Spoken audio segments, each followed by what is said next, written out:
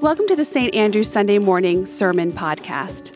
You can connect with us online at www.gosaintandrew.com. As we turn to 1 Kings, we continue in the story of the people of Israel, particularly the story of Israel's monarchy that began in 1 and 2 Samuel, and the stories of the prophets Elijah and Elisha. 1 Kings begins with the transition of power from David to his son Solomon, who builds the temple, where Solomon then goes to pray and plead to God for blessings on Israel. Instead, civil war erupts and the kingdom is divided. Enter the prophet Elijah, who King Ahab calls a troubler of Israel. Elijah tries to turn things around for Israel and reveals in a contest that the god Baal is no match for the God of Israel, who can produce fire out of thin air. Ahab was convinced. The prophets of Baal are killed, and Ahab goes to his wife Jezebel to tell her what has happened. However, she's not that easily swayed as Ahab. Let's hear what happens next as we turn to 1 Kings chapter 19, verses 1 through 13. Ahab told Jezebel all that Elijah had done and how he had killed the prophets with a sword. Then Jezebel sent a messenger to Elisha, saying, "So may the gods do to me and more also, if I do not make your life like the life of one of them by this time tomorrow." Then he was afraid. He got up and fled for his life and came to Beersheba, which belongs to Judah. He left his servant there. But he himself went a day's journey into the wilderness and came and sat down under a solitary broom tree. He asked that he might die. "It is enough now, O Lord, take away my life, for I am no better than my ancestors." Then he lay down under the broom tree and fell asleep. Suddenly an angel touched him and said to him, "Get up and eat." He looked, and there at his head was a cake baked on hot stones and a jar of water. He ate and drank and lay down again.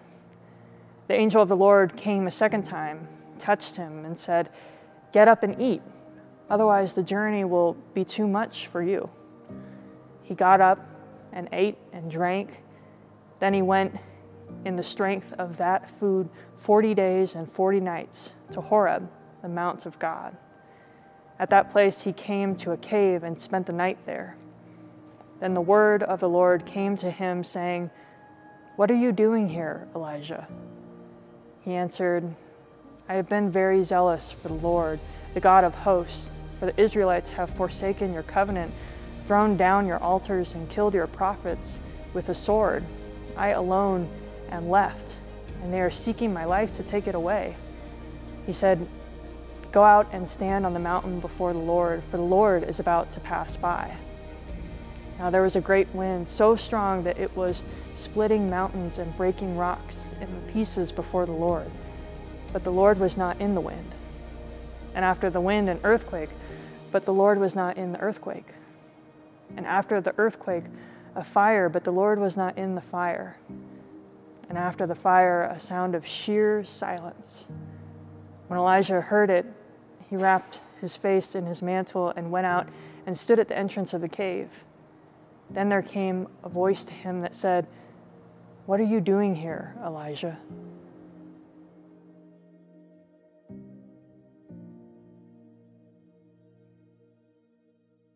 It happens from time to time, and often at the most inconvenient time, that one of those warning lights suddenly flashes on the car dashboard.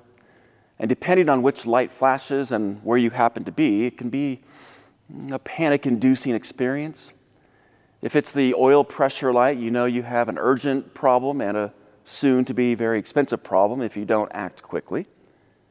If it's the temperature warning light, it's just a matter of time before that cloud of steam begins to billow up like hot lava from underneath the hood. But what about the check engine light? It could signal a million different issues, none of which seem at the time to be an urgent problem. Have you ever noticed that? The car is still driving just fine, so you Do you get it checked out tomorrow? Maybe next week? Do you put it off, wait it out, hoping it just turns itself off? But the one light that always creates a dilemma for me is the low fuel light. This is the dash light responsible for about 80% of all marriage counseling. Nobody really agrees on what it means. You got some time, but how much time? Do you drive another 20 miles? Can you get 40? And you think, the last time the fuel light went off, I made it 50 miles easily. And I confess that I've done this maybe 2 or 3 or 40 times. It drives Lori crazy. I've got this, I tell her, relax, we've got plenty of gas to get us there. Famous last words. Over 800,000 motorists run out of gas on highways every year. Are you one of them?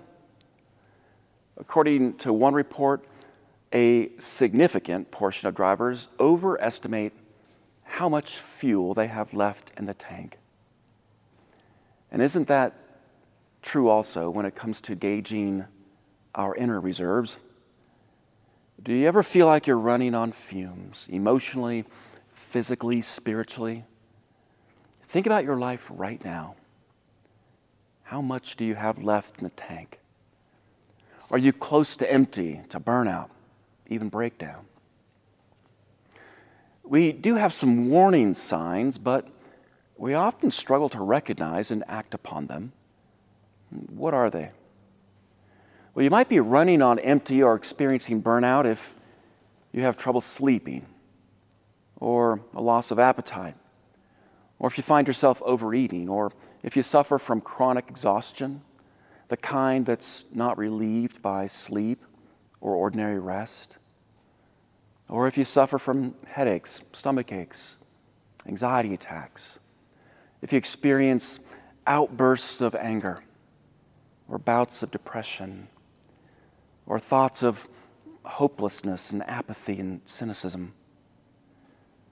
Are any of these lights flashing for you right now?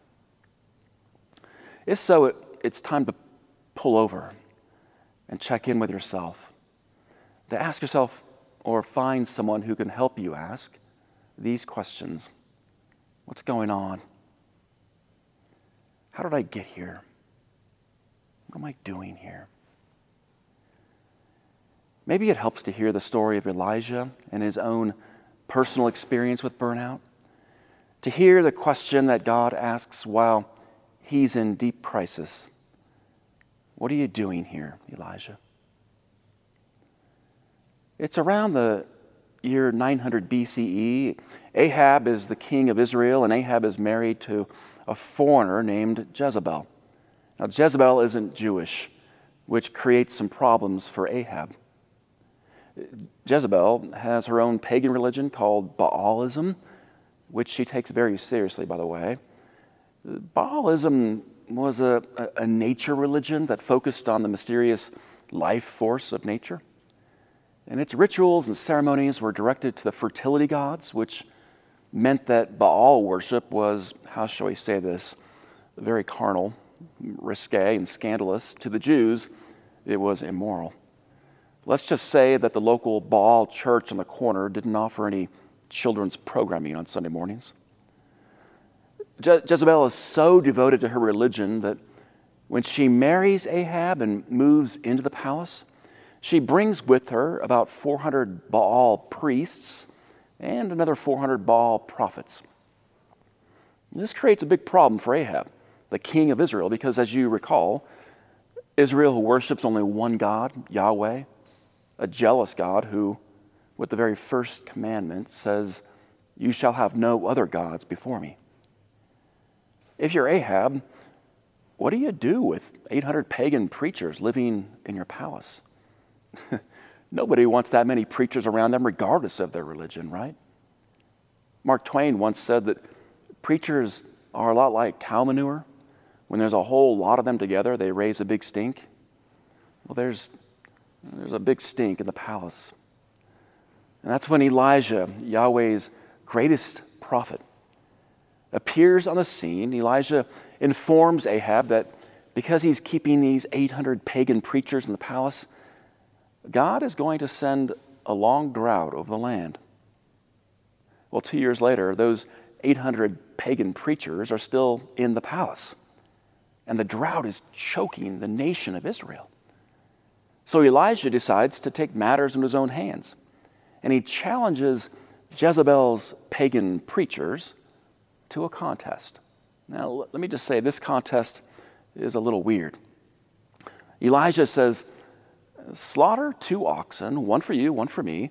Lay each oxen on a separate woodpile, but don't ignite the wood. We're going to have a pray-off, so to speak. You pagans pray to Baal, I'll pray to Yahweh, and we'll see which woodpile ignites first. Like I said, it's a weird contest, but it is 900 BCE. They didn't have rock, paper, and scissors back then. So the preachers pray for Baal to send down fire, and when nothing happens, they pray even harder, singing and chanting and dancing around, and that's when Elijah begins to mock them. He says, maybe your God is napping right now, or maybe he's in the bathroom right now. And when the pagan preachers finally step aside, Elijah starts praying to Yahweh. And of course, immediately, Yahweh sends this blast of fire from the sky. The wood ignites, the contest is over, Elijah wins. But here's the problem. Instead of dropping the mic right then and just walking away, Elijah then gets medieval on those pagan preachers, slaughtering all 800 of them. The scripture doesn't say how he does it exactly, but he does it. You could say he overdoes it, that he goes too far. The scripture actually calls it a massacre. To defeat the monster, Elijah has become something of a monster himself. Of course, all at once it begins to rain. The drought is over. Israel is saved. But imagine the pillow talk that night between Ahab and Jezebel. Jez, baby, you're never going to guess what happened today. Turns out Yahweh really is God and Baal isn't. Who knew? Oh, and by the way, Jezzy, your 800 preacher friends bought the farm today. Jezebel immediately reaches for her smartphone and sends Elijah a little tweet. I'm going to kill you, Elijah. Hashtag dead man prophet. Hashtag Jezebel's revenge. Hashtag Elijah's dirt nap. Elijah runs for his life, taking refuge in a desolate cave. Alone and desperate, he prays, God, it's hopeless. Just let me die. God leaves Elijah there for 40 days to think about his life and what's become of him. An angel brings him bread and water to revive him. And on the 40th day, God appears and asks a question that changes everything. Elijah, what are you doing here? It's both the what and the here of God's question that Elijah needs most to hear and most to answer. What have I done that has led me to this place and this time in my life? What are you doing here, Elijah? What's gotten you into this mess? Elijah's running on empty, burned out, bummed out with the blahs and the blues, but his story offers some clues about how we too are prone to find ourselves in a similar hole. What factors lead to burnout? And how do we reignite that flame to burn in more sustainable, life-giving and light-giving ways? The first cause of burnout is our human tendency to overestimate our importance and impact while underestimating God's power and providence. God says, Elijah, tell me, what are you doing here? And what does Elijah tell God? Listen to this false narrative that Elijah has created about himself. He says in Scripture, I've been working my heart out for you because the people of Israel have abandoned your covenant, destroyed your places of worship, murdered your prophets. I'm the only one left. And now they're trying to kill me. In other words, God, do you have any idea how indispensable I've been to your plans? Don't you see how much I've done, the sacrifices I've made? No one else can possibly do this. Elijah is a good man with a worthy cause. But he's bought into this popular myth that says, if I don't do it, nobody else will. The 16th century Christian mystic, Teresa of Avila, is believed to have written these memorable words which have inspired Christians to action over so many centuries. She said, Christ has no body but yours. No hands, no feet on earth but yours. Yours are the eyes through which he looks compassion on this world, the feet with which he walks to do good, the hands through which he blesses all the world. Christ has no body on earth but yours. We are the hands and feet of God on earth, but what happens when we convince ourselves that we're the only hands and feet of God? When we take responsibility for things we're not responsible for? God never asked Elijah to massacre Jezebel's preacher friends. That wasn't Elijah's responsibility. When we live as if the whole world, even God, is depending on us for everything, we will eventually crash and burn. And we may even do something impulsive, even destructive. And we will likely then blame others or God for our burnout.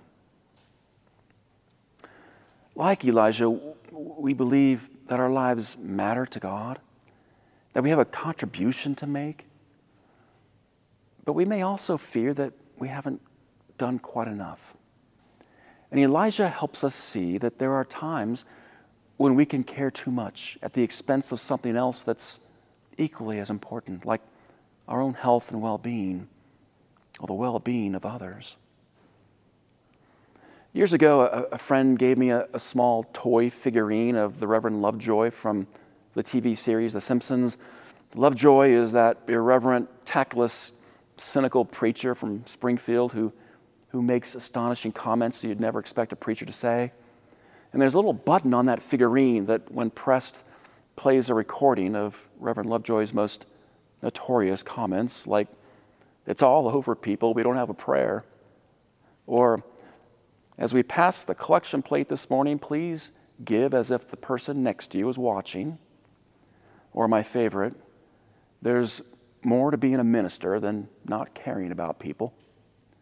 And you don't have to be a minister to relate to that last line, because there's an inner Reverend Lovejoy in all of us, the voice of apathy or cynicism in the face of so many demands in life. That's what leads Elijah to his cave. He says, "God, I did my part. It didn't work. And now I'm just tired of caring." Have you ever been there? Maybe a colleague pours out her troubles in a puddle of tears because you're the only one who ever listens. And as she unloads her grief, your phone rings. It's your child's school counselor calling for the third time today because your child is failing miserably and nothing is working. Meanwhile, your spouse is homesick. He calls, can you stop by the pharmacy on your way home? And your aging father calls, "Hey, can you take me to the doctor on your lunch break?" And on your way to pick him up, you stop at the gas station and there's a man with his hand out. "Can you spare $1?" And you wonder, does it ever end? Haven't I done enough already? Elijah's story reminds us that God is God and we are not. We can do good things for God's sake, but God can do extraordinary things without us, even while we rest in a cave. And sometimes the most faithful thing we can do when there's nothing left for us to give is to remain in the cave and rest, to get out of God's way and let God do what we cannot do. The late theologian John Westerhoff said, atheism in the modern world is characterized by the popular affirmation which says, if I don't do it, it won't happen. What's the antidote to this? It's knowing that taking a Sabbath day of rest is a commandment, not a suggestion. That one day of rest not only saves us from burnout, but it saves the world and others from the damage we're apt to do when we are burned out. The Sabbath gives us permission to leave room for God to do what we cannot do. In the early church, centuries ago, the mystics went into the desert to be alone and pray. They did this because in the city it was easy to focus on the needs and problems of others.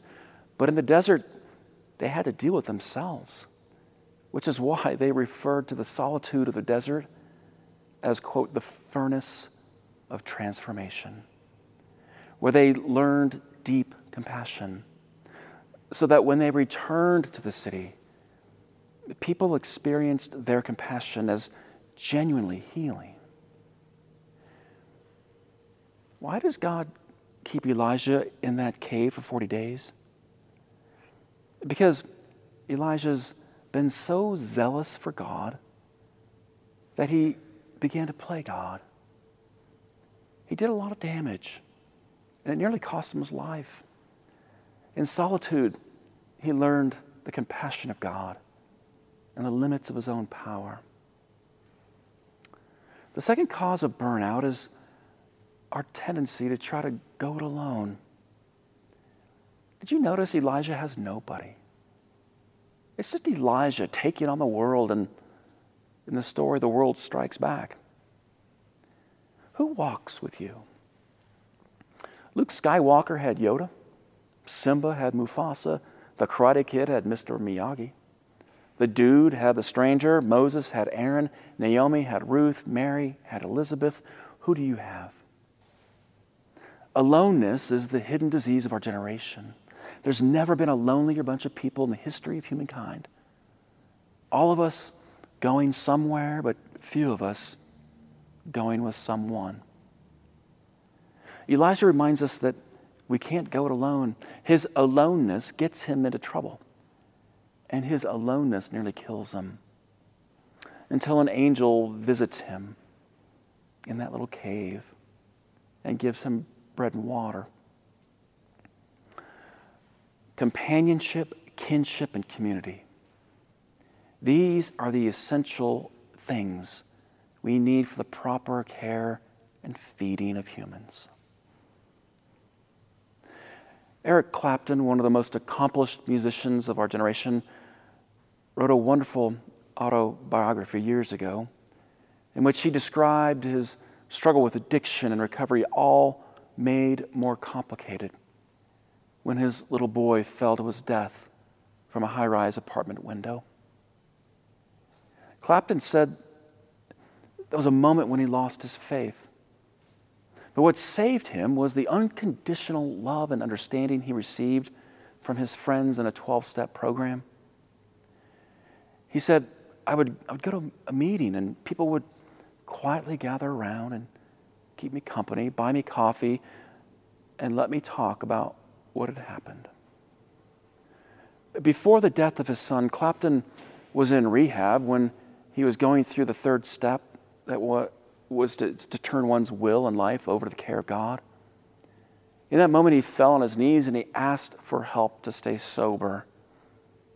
And he said, in that moment, the compulsion to drink was taken from me.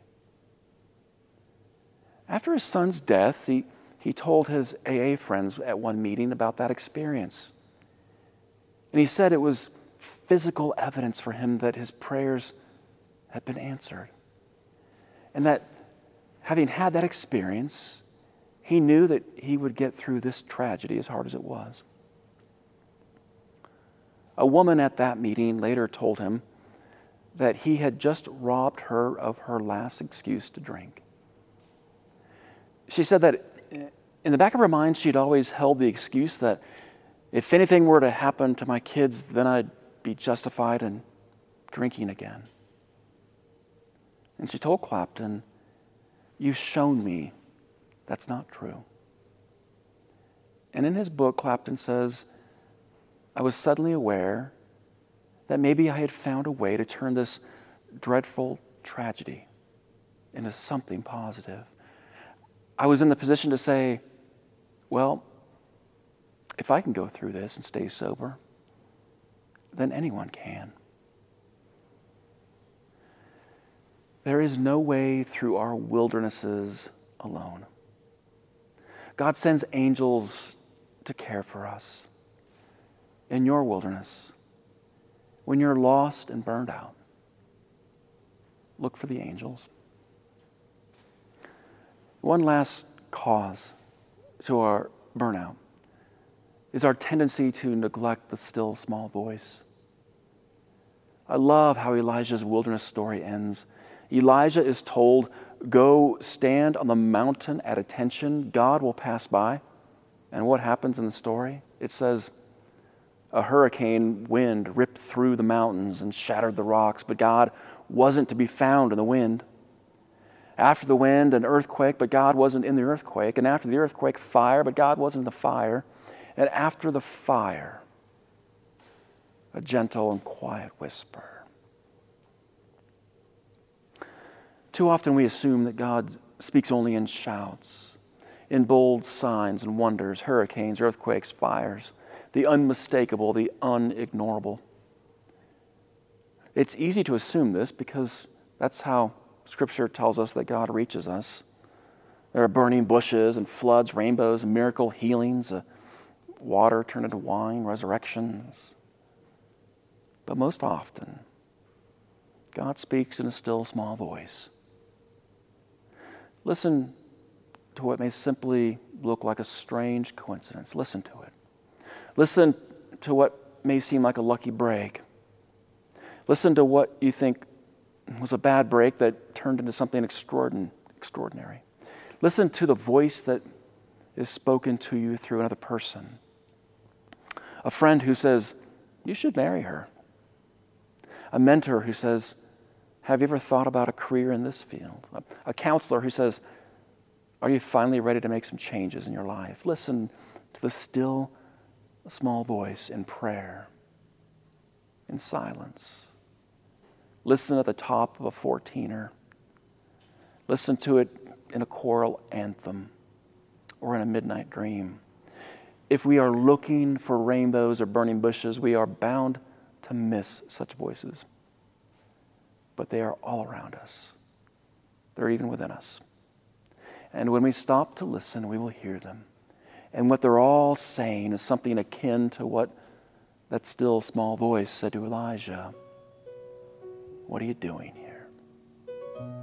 Get up and go." Our takeaways for today. If God wants it to happen, it will happen, even without you. God sends angels to care for us. Look for them. God most often speaks not in shouts, but in whispers. Blessed be your name in the land that is plentiful, where your streams of abundance flow. Blessed be your name. Blessed be your name when I'm found in the desert place. Though I walk through the wilderness, blessed be your name. Every blessing you pour out, I'll turn back to praise. When the darkness closes in, Lord, still I will say, blessed be the name of the Lord. Blessed be your name. Blessed be the name of the Lord. Blessed be your glorious name. And blessed be your sun shining down on me, when the world's all as it should be. Blessed be your name, and blessed be your name on the road marked with suffering. Though there's pain in the offering, blessed be your name. Every blessing you pour out, I'll turn back to praise. And when the darkness closes in, Lord, still I will say, blessed be the name of the Lord. Blessed be your name. Blessed be the name of the Lord. Blessed be your glorious name. Oh, and blessed be the name of the Lord. Blessed be your name. Blessed be the name of the Lord. Blessed be your glorious name. You give and take away. You give and take away. Still my heart will choose to say, Lord, blessed be your name. You give and take away.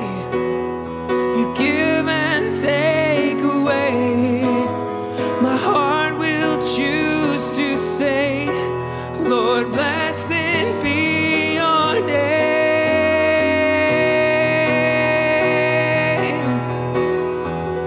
Every blessing you pour out, I'll turn back to praise. And when the darkness closes in, Lord, still I will say, blessed be the name of the Lord. Blessed be your name.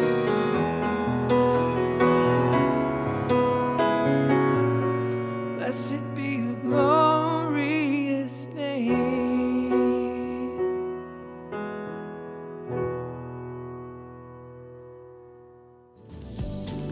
Thanks for tuning in to this week's podcast. And if you'd like more information, go to www.gosaintandrew.com. See you next week.